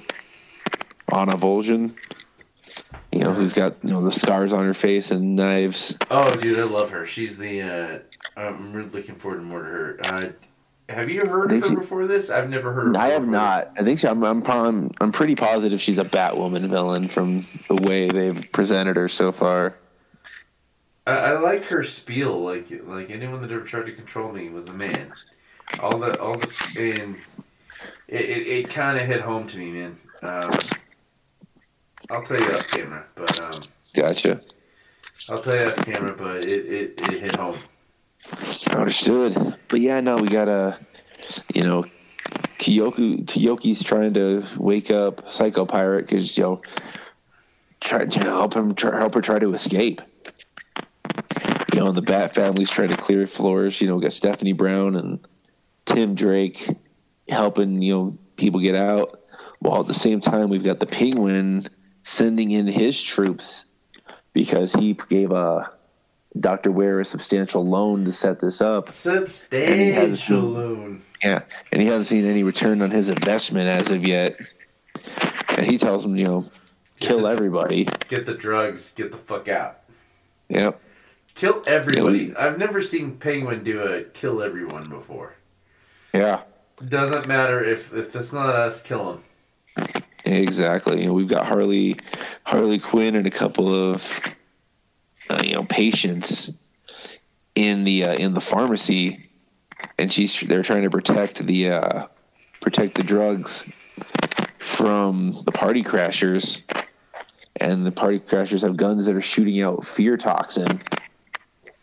And as they start shooting at them, Lady Clay is apparently also in Arkham. Oh, that was gnarly. I did not see that coming at all. Like that was amazing. Like the way she just sucked up all the poisonous fear gas and it didn't even affect her. Like she just floated off and just absorbed it and just let it out in the night sky like the fucking 89 Batman with the balloons. She just sucked it up, and that was cool. That was fucking really cool. That was such it was. And it's interesting to see, like, they've been using Lady Clayface a lot recently. Like, she was very big a few issues ago before Tynion left. So I'm interested to see if they're going to freaking keep using her and, like, make her how they had when they first brought back Detective in Rebirth with Basil Karlo joining the Bat family. I'm interested if they're going to have Lady Clayface hang around for a little bit. That's a great point. Or at least fit into another solid Bat book, possibly. It has to. The next Birds of Prey, perhaps. Oh my god, I would love... Man, many DC years... Or Batgirls.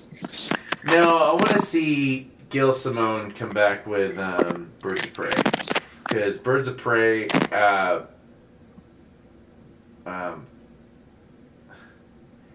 post Blackest Night, it was so solid. Everything Gail Simone did was everything was money, cash money. Yeah.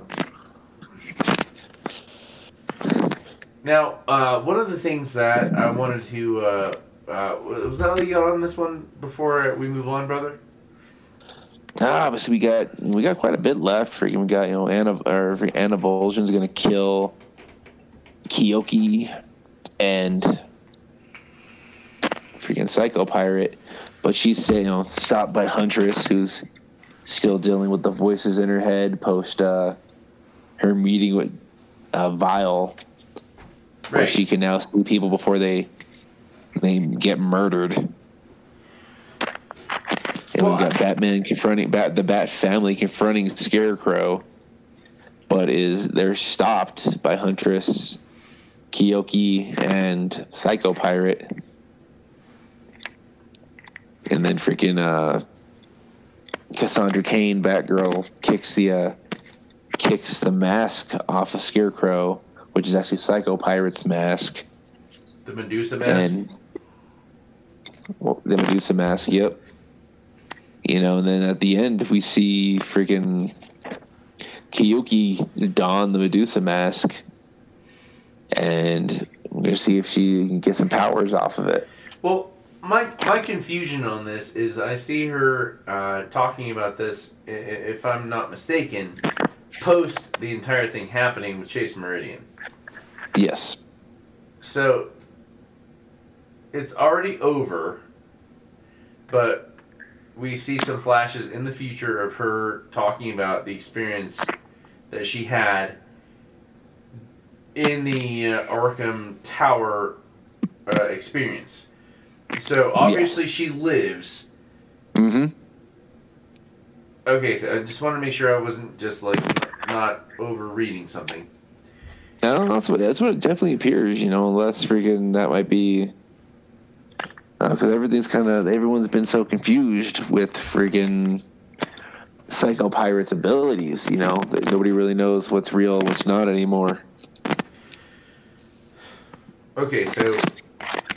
But I definitely agree. That's what it looks like, is that, she does live, and she speaks with Dr. Meridian later on, but don't know where that'll be, if that'll be in Arkham Tower or somewhere else. Obviously, once this is done, I'd assume it'll be somewhere else. I feel like a swerve is coming on. Well, we're leading into the conclusion, so it'll be real interesting to see what happens. Does Kiyuki end up saving the day? If she doesn't have powers in and of herself, does it even matter if she dons the mask?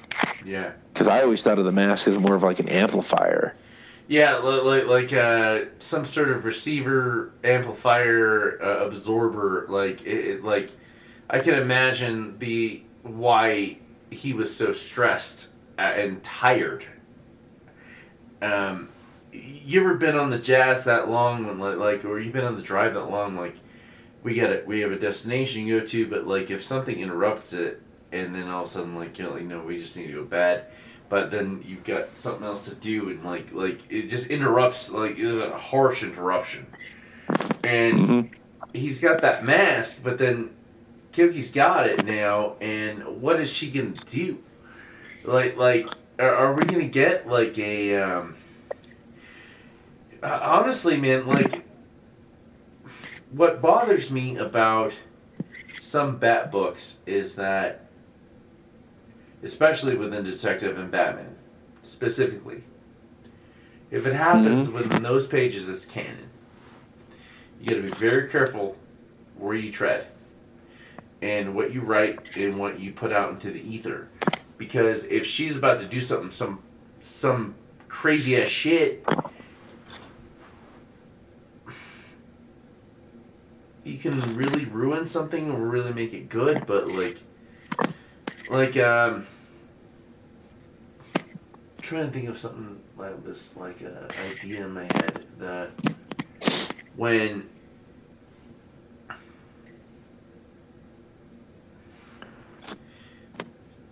I can't remember what writer it was. When Conan O'Brien left The Simpsons. Okay. He was the head writer, head producer. Some of the most iconic episodes of all time were Conan O'Brien. Okay. But when he left, he had a folder of random ideas he had. And this is so left field. Any large sandwich jokes in The Simpsons post Conan O'Brien being there were all in his folder of large sandwich jokes. He just had a folder of large sandwich jokes? Yes, he did. And ab homonyms, like all this random shit that he just had jokes for that he hadn't put into a story yet. That he just thought were funny. And it belonged to them. I wrote it for you guys. I'm out of here. I'm go be the host of Late Night. But he left a folder of ideas for them. Mm-hmm. I feel like there's a folder of Tinian in this, because this is too good. I still say it was a scramble to figure out what we're gonna do until we figure out the story and we get things, the artists and the new writers on hand. But we got a Tinian folder. Does that make sense? It's definitely possible. I just don't see it. Like, I just don't, like, there's the Scarecrow thing, and there's definitely some continuing storyline ideas, like Huntress and Vile and all that. But, like, the first thing they did was take Batman out of Gotham. Yeah, but we knew that was going to happen way before that.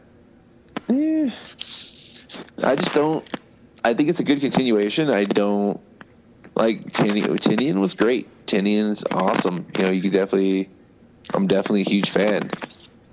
But I don't necessarily, like, you can definitely tell there's like a little bit of a tonal switch. Yeah. And freaking, it's not the worst thing. Like, it's, like, I enjoyed most of Tom King's run for the most part. Oh, no, I did too, but Tinian's was different, and it was fun, and it was, I would say it was better. But it was definitely a good, solid run, and I think this one's, got the potential to be an awesome run. It does, but with Tinian, it was like with King, it was like, okay, we're gonna have some burgers, or Mama got home late, and we're gonna get some Hungry Man meals from Kid Cuisines. Okay, that's fine with some extra spice, just being a good mama. But with Tinian, it was like, what are we eating tonight? Salmon, Brussels sprouts. What is this shit? I never had anything as good. Like, everything we had with Tinian was a 5-course fucking gourmet meal. And I can see your apprehension to me talking about the scramble to get things together. But goddamn, they're doing a goddamn good job. No, they are. They're doing it. I think they're doing a good job so far, man. I think everything's. Like I said, you're taking. I like the idea of taking out these, taking in these, third string, fourth string characters like Psycho Pirate, who, it's kind of like how freaking when they did War Jokes and Riddles, it brought Kite Man a lot of legitimacy. Yeah, he did. Because you could relate to him, and freaking, this could be a seminal Psycho Pirate story where you're like, this guy's been around for how long? Same thing we've talked over and over with off screen about freaking Ten-Eyed Man. Yeah. Nobody cares about Ten-Eyed Man. Nobody cared about Ten-Eyed Man at all. No one cared about Ten-Eyed Man at all. We got Arkham, and it was like, oh, wow. This dude is creepy. We have to have this whole story's creepy. We need every first appearance. We need... Like, we went totally on the jazz for that guy. Yeah. What a fun accident, man! Like 2 years ago, if you came back from the future and said y'all are gonna be all about Ten-Eyed Man, we'd have been like, "Fuck you." I probably would have been like, "Who?" Yeah, exactly. Same thing with Nocturna joining the Suicide Squad. Ooh, good, great point, friend. Absolutely. Yeah, and she's awesome. And we've got the whole thing with her and Match, who I didn't even know was a character until Suicide Squad. Oh, yeah. Suicide Squad is great for that. They're always, utilizing C, D, F-list characters and maybe the occasional A or B, squad member. But, like, freaking, they've really kind of made it a point to like, certain writers and certain books are like, who else can I dig up that nobody else is thinking about? Kind of like James Gunn and Suicide Squad, or the Suicide Squad. You're reading my mind. We're gonna use Polka Dot Man. You're reading my mind. We're gonna use Weasel. We're gonna use like Savant I knew about, but freaking like that's only because I watched had Suicide Squad from freaking New 52 and Rebirth. We're on our way back on our second trip from Lubbock, and we're just trying to keep each other awake, and we go into the history of Peacemaker. None of us could have anticipated like a late night 3 a.m. like Peacemaker is the best TV show that's ever happened of all time. Like, this is the best thing that's ever happened. Definitely the best intro. That's no doubt about that. No, like we were on the jazz, man. Like it was like 3 a.m. call. Like, this is the best TV show that's ever happened. This is the coolest thing ever. It's John Cena. He's not even doing like he was so good in that he erased the can't see me like of all the shit we saw on like talk shows. He's wearing the mask. He's still in the suit and. Yeah, well, that makes sense. Like we never thought that Peacemaker would be one of the best things ever. We slaved over that show. I think I watched every single episode like probably 4 times. Yeah. Just like pretty much every time I watched it, I restarted it. Mm-hmm. Because I knew Tony Morales was gonna grill my ass if I didn't make the mark on something. And then he turns around and introduces us to Vigilante, another freaking F-list freaking super villain / hero / awesomeness. Now, I'm glad you brought up the F-list because as we wind down here, I want to bring it back to New Era. Okay. We had a debut at last show that didn't go as well as we wanted it to. Okay. Not his fault. It happens. Sometimes your match doesn't go the way you want it to. Okay, that's fine. Villy comes out and gets the biggest pop I've ever seen at a New Era show. I've been in a bunch of them. Mm-hmm. He's Billy 5.1 or 5.2? 5.2. He's laying these punches into people. I'm running production, and I have trouble holding the camera because I'm marking, full marking out the punches. Yep.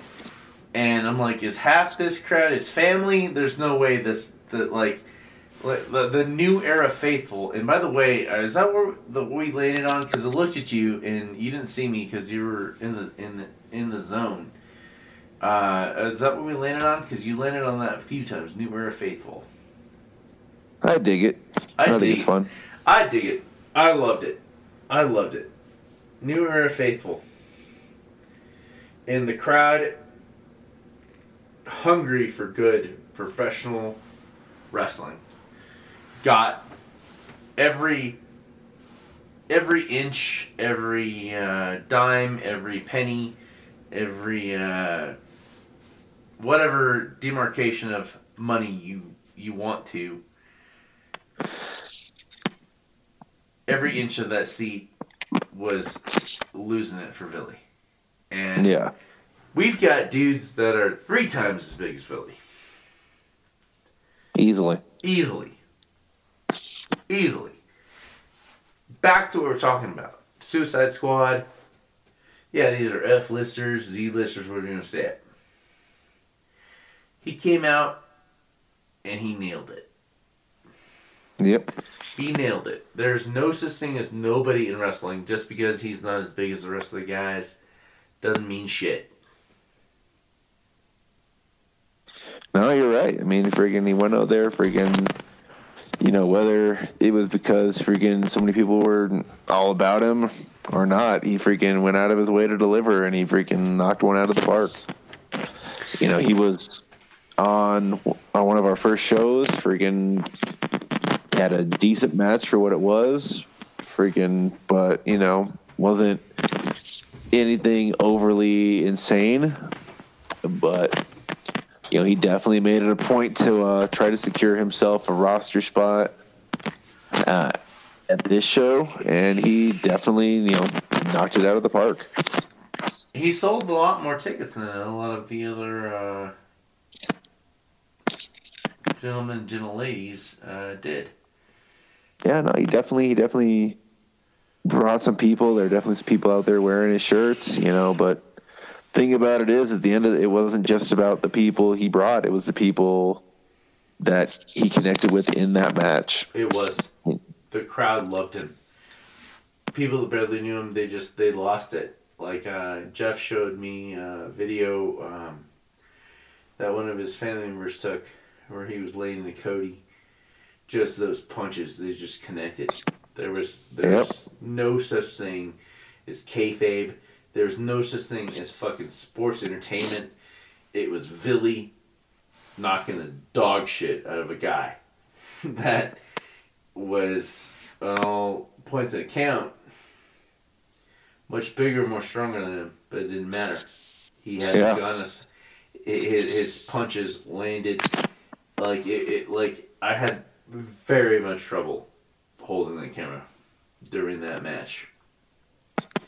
And just to bring it into perspective, you never know.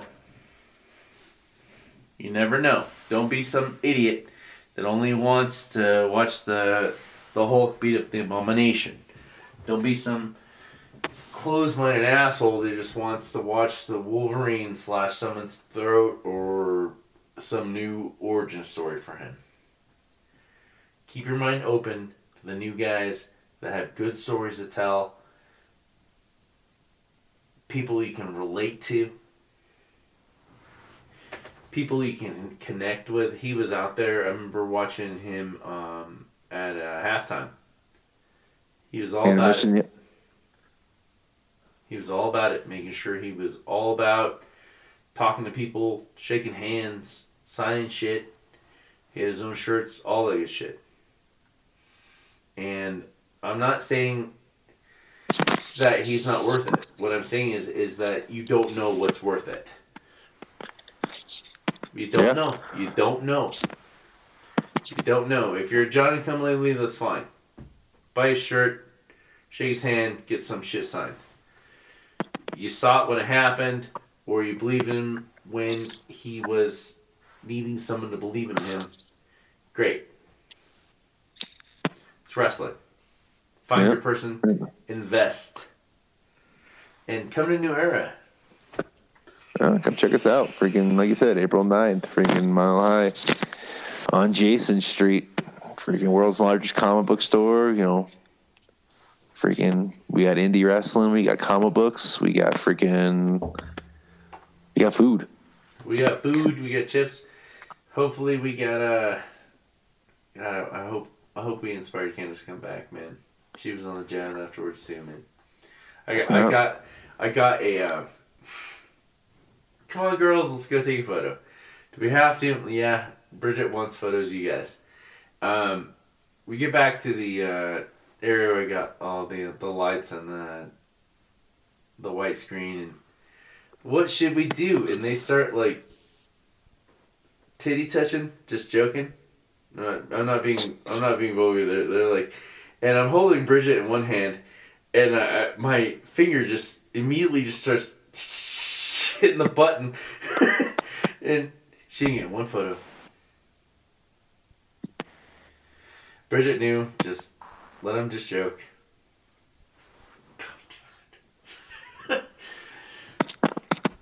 Got a good photo of them. Like, I'll take care of you. Like, they're like, we're worried about this. I'm like, don't worry about it. I know what I do. Got an amazing photo of Candace and Irene. Just beautiful. They're so stunning, beautiful, strong women. Just being friends. It's one of my favorite photos I've ever taken. Nice. Bridget failed me when they were doing the jokey stuff. It happens. Is it my turn? Can't win them all. Oh yeah, it's definitely your turn. Mindfielders. Call on Josh at mindfieldscomicpodcast.com. Find us on Instagram, Facebook. We don't do TikTok, but we do Twitter. Just posting the shows. This transmission is over. And this is especially dangerous. Good night.